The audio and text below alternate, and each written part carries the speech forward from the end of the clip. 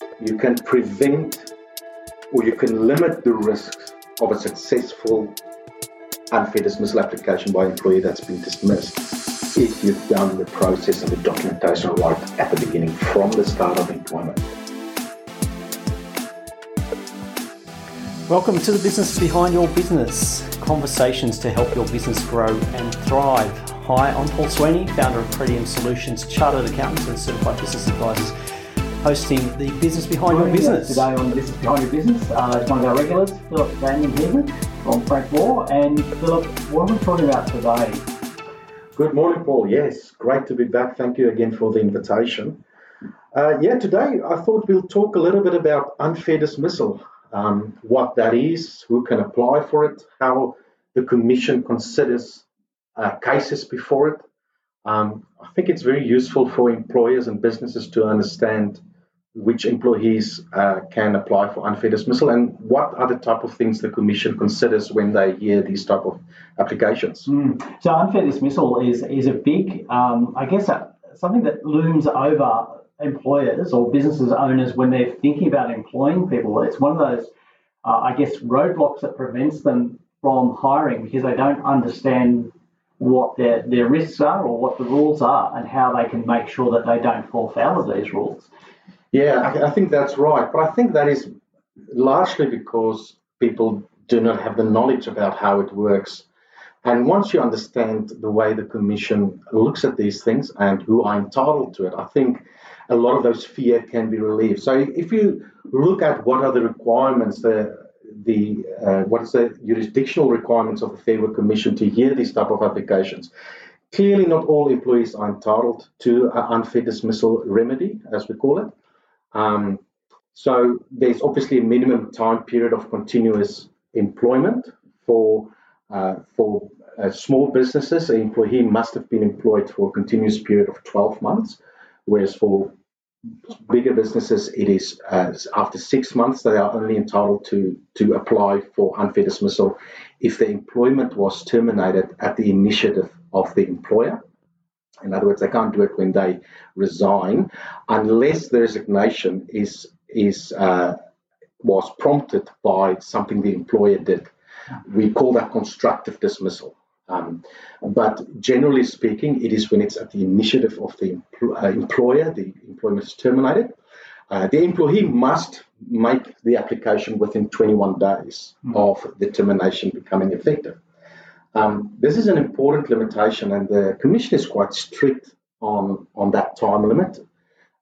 Any applications outside 21 days requires an application from the employee for the Commission to make the application for unfair dismissal, and they don't take that very lightly if there was any delay. There's also a high income threshold, so it's only employees that whose annual salary is less than 100. It's about 151,000 from memory. Let's call it $150,000. That's including super and so forth. Can apply for unfair dismissal. People that earn more than that are not subject to jurisdiction of the unfair dismissal jurisdiction of the Fair Work Commission, or somebody that's employed under enterprise agreement or collective agreement. No matter what the income is, they are also entitled to unfair dismissal. So there's some guidelines around who can and who can't. But I guess one of the confusing things is what actually is an unfair dismissal? Unfair dismissal is a dismissal which was, as I said, at the initiative of the employer, where the employer either didn't have a valid reason, or even where it did have a valid reason, the dismissal was harsh, unjust, or unfair. And I can quickly look at those two things, what the court has determined that to be. A valid reason deals with, is the reason for the termination defensible and justifiable objectively? It's important to understand that the Commission is not putting themselves in the shoes of the employer, but rather objectively, is there a valid reason for the termination? When it comes to whether something is unjust, unreasonable, or harsh, unjust relates to whether the truth of the reason for the termination or if there's an uneven application. In other words, if something similar happened before and the employer didn't do anything about it, and all of a sudden the next employee does it, it might be that it's unjust in the circumstances. Reasonable is usually about the process. Was the process that was implemented a reasonable process? To that end, the court also consider whether the person was given a warning. For example, in the case of terminating somebody's employment on performance, there must be a warning to the employee before termination to improve performance before they can terminate the employment. That goes to reasonableness. And the second one, and the last one, is harshness. Was the dismissal harsh? Here they look at various situations and the surrounding circumstances. Was it harsh in the circumstances? I think a great example, if I can just refer you to example, and I think which clearly explains how the Commission considers these type of matters, going through, was there a valid reason? Did they follow a fair process? Or was it harsh, unjust, and unreasonable? It's the case of Mr. Woodward Brown versus Qantas. Mr. Woodward Brown was a Qantas flight attendant. He flew from, I think it was Melbourne to Tokyo. When he arrived in Tokyo, got to his hotel, and Qantas security pitched up at his hotel and searched him. And they found 11 chocolates in his bag, 5 in his pockets of his jacket, and he was also carrying 2 individually wrapped biscuits. So he was 57 years old.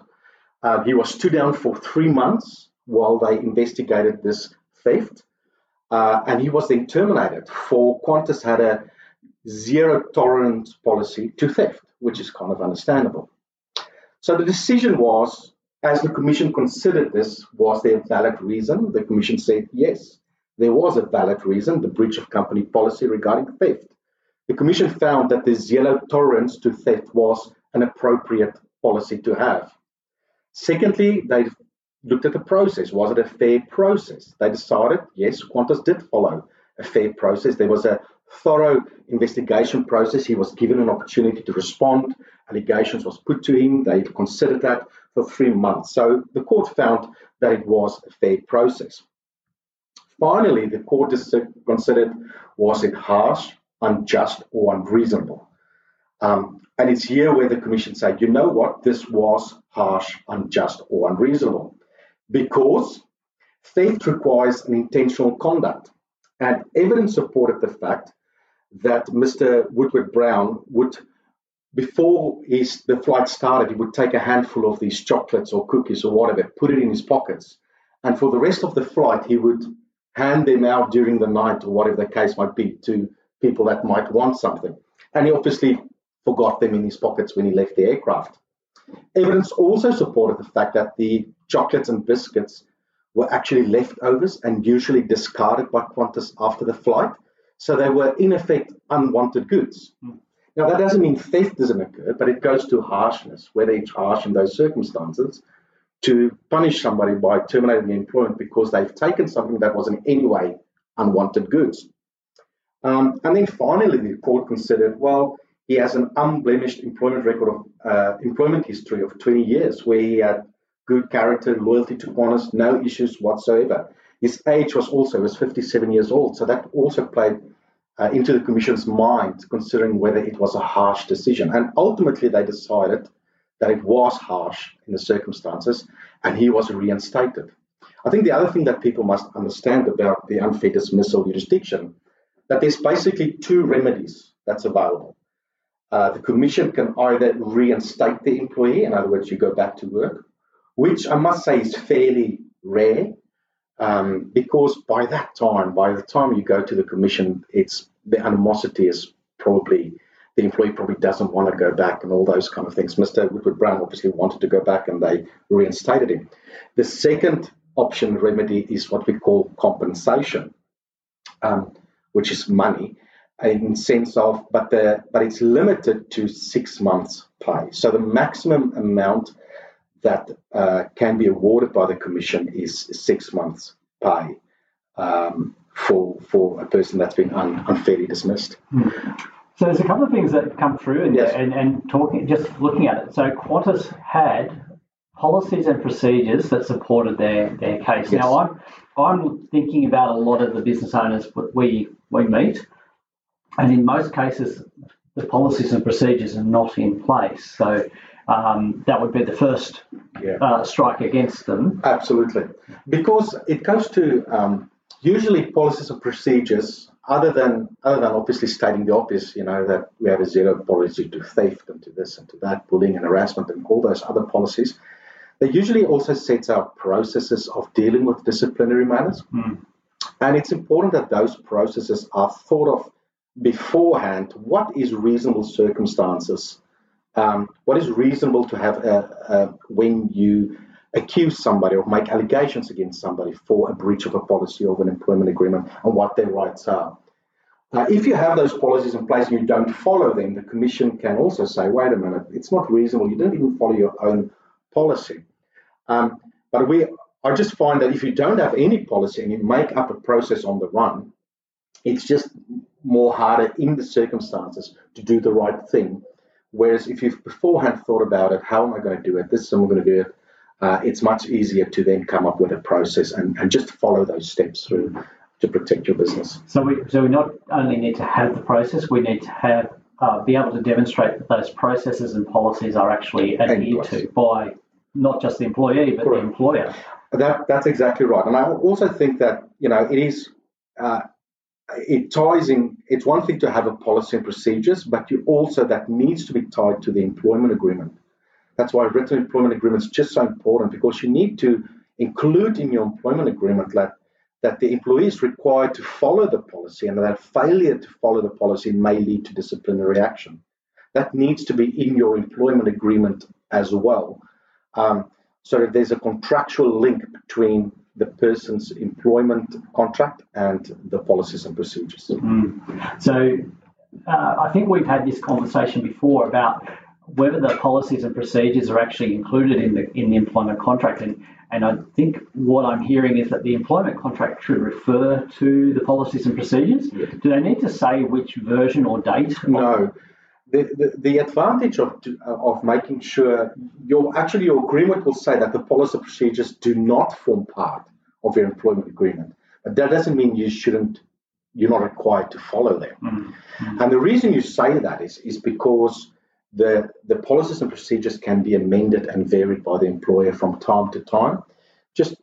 But then you just have to make sure that you inform your employees if there are any changes to the policies, and that it's readily available to them to access them. Because there's no use in having policies but nobody know what they are. It will also be unfair if you accuse an employee of breaching a policy, but you never inform them that's actually the policy, whatever that might be. So all those type of considerations will be considered by the courts or the Fair Work Commission when they decide whether or not you have applied your policies fairly in the process of disciplining an employee. So we've got a couple of documents that we need to have in place, and so we've got our policies and procedures. So we'd have more than one different policy in there, I'm guessing, because often a company might have motor vehicles. We pretty much all have IT and internet usage, social media. There's social media. There's motor vehicles. There's a lot of employers give devices like laptops and mobile phones. And what happens when the person resigns? What does the policy say about returning those policies, those products or those items? Also, when they get damaged, who pays for it?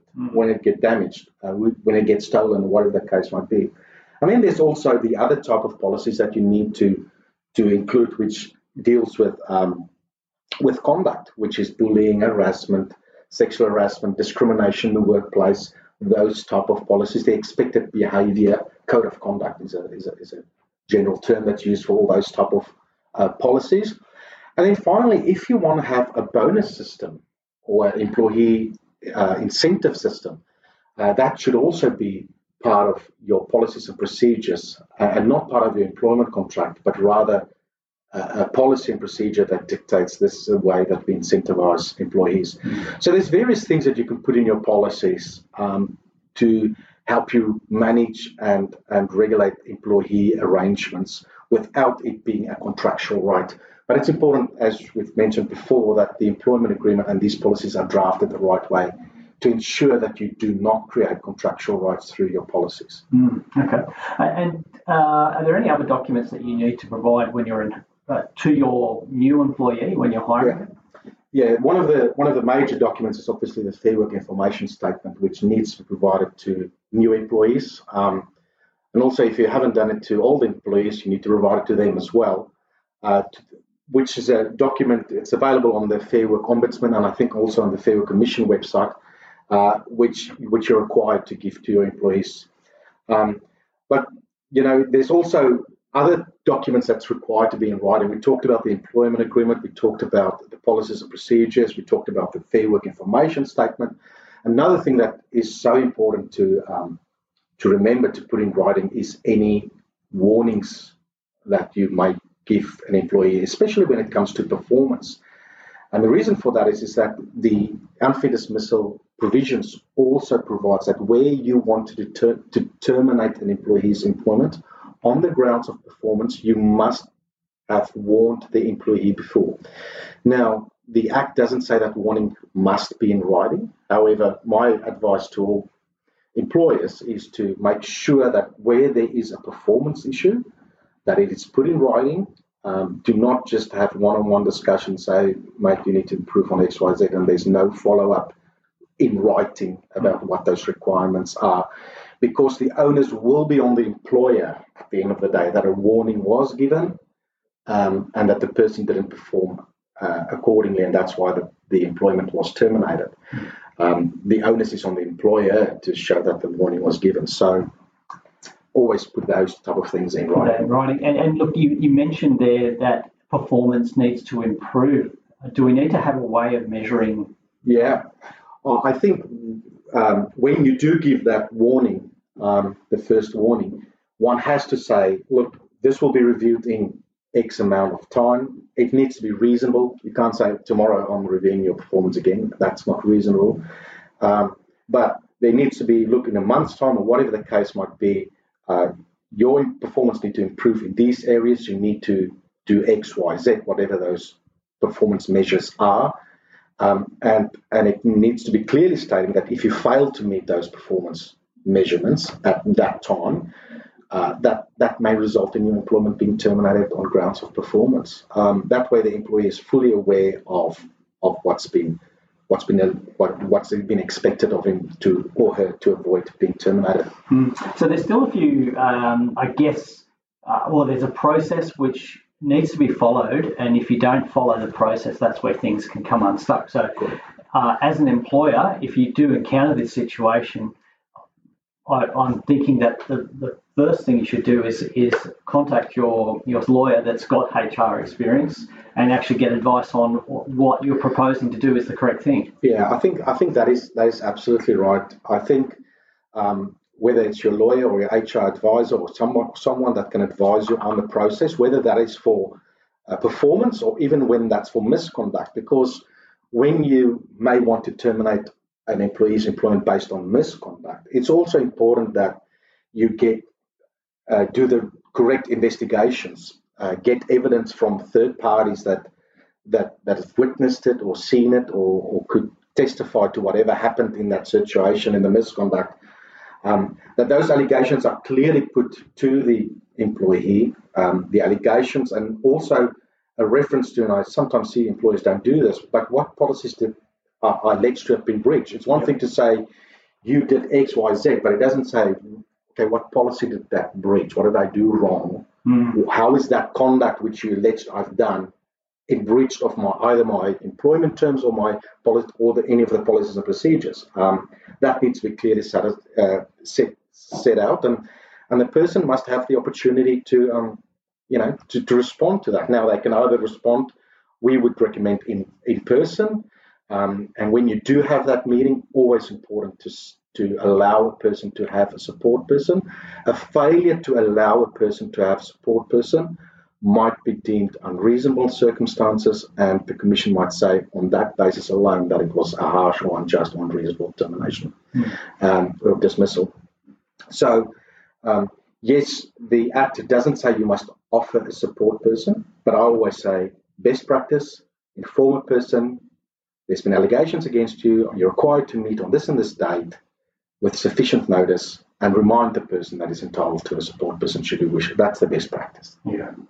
Look, I think a lot of the issues that come up with the hiring process and this unfair dismissal issue is because people haven't taken the time during the hiring process to get the processes in place, the documentation in place, and even be clear to the prospective employee, this is what we expect. And particularly if there's something different in your business that you expect, you need to have that communication up front. Yeah, that's exactly right. I mean, you can prevent or you can limit the risks of a successful unfair dismissal application by an employee that's been dismissed if you've done the process and the documentation right at the beginning from the start of employment. I think that is so critical. You just de-risk your business all along. That's great to know. So just one final question, Phil.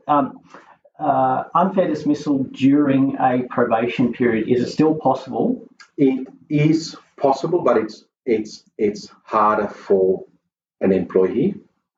I think you remember I said at the beginning, unfair dismissal, that you need to be employed for 6 months, and for small businesses it's 12 months. So that is a type of a legislative probation period, isn't it? Now that doesn't mean there's other causes of action an employee might have for dismissal during those periods. For example, if you were dismissed on a discriminatory ground because of religion, those unlawful discrimination sections, religion, sex, marital status, those discrimination topics, or if there's adverse action.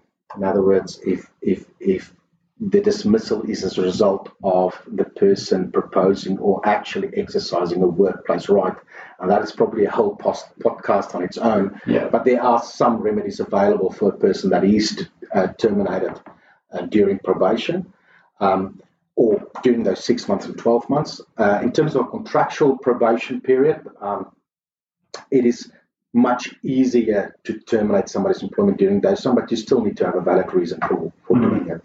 It just needs to be clearly articulated and explained to the employee. The reasons for dismissal needs to be given, appropriate notice period, and all those type of things, and you should be fine.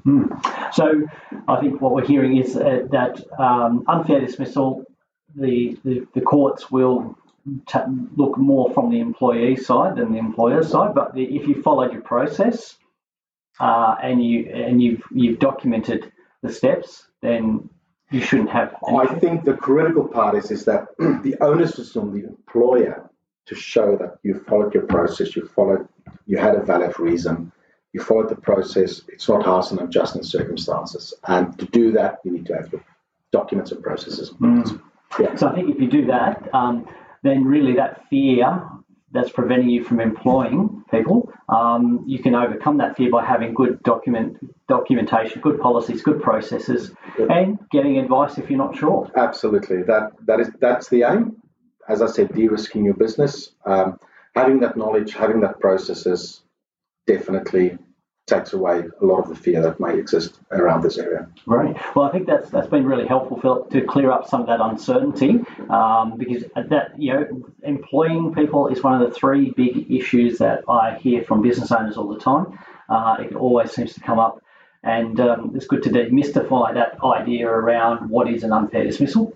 And then you mentioned some resources on the Fair Work Commissioner and Ombudsman's site, so we're going to put some links to those in the notes. So have a look at the show notes and follow the links, and to make sure that you don't miss out on more conversations like this, make sure that you do follow us in your favourite podcast player, and look out for communications from us in our social media and emails. So thank you again, Philip, for sharing with us today. It's been fantastic again. Thanks, Paul. Thanks for the opportunity. Really appreciate it. Not a problem. Thanks for listening. Do you have a question you'd like our team of experts to answer? If you do, send your question to podcast@thebusinessbehindyourbusiness.com. To hear more from The Business Behind Your Business, don't forget to subscribe using your favourite podcast player. Or you can visit the businessbehindyourbusiness.com website.